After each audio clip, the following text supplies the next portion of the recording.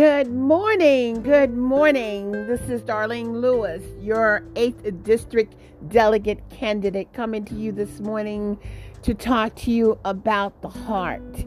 You know, it is not what goes in a man that defiles him. It's what's in him that comes out of his mouth. What is in your heart? For out of the abundance of the heart, the mouth speaketh. This morning, I challenge you to look into your heart. Ask yourself, what am I willing to do for my neighbor to help him or her to live? Once again this morning, if my neighbor is doing well, we're doing well.